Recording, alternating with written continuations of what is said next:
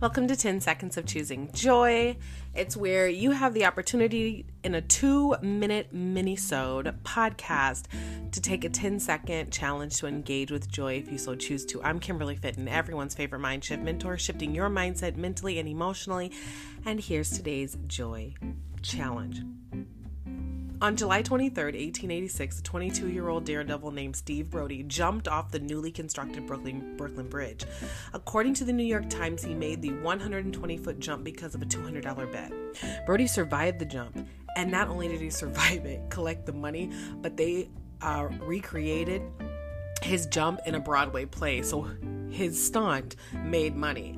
Had he not made that life-altering leap of faith from a calculated risk, there wouldn't have been a synonym called pulling a Brodie. Now, it's from 1886, so no one ever uses it anymore, but in this 10-second challenge, I want you to engage with the leap. Take a leap of faith, a calculated risk. There's joy in the risk. I promise you, it's exhilarating. Maybe you've been wondering about what it would be like to do something different. Well, pull a Brodie today. You can do it. Oh yeah, you can. It's no longer a thing about who will support you, what will people say. But engaging with joy is what could the possibilities be like if you took the leap of faith.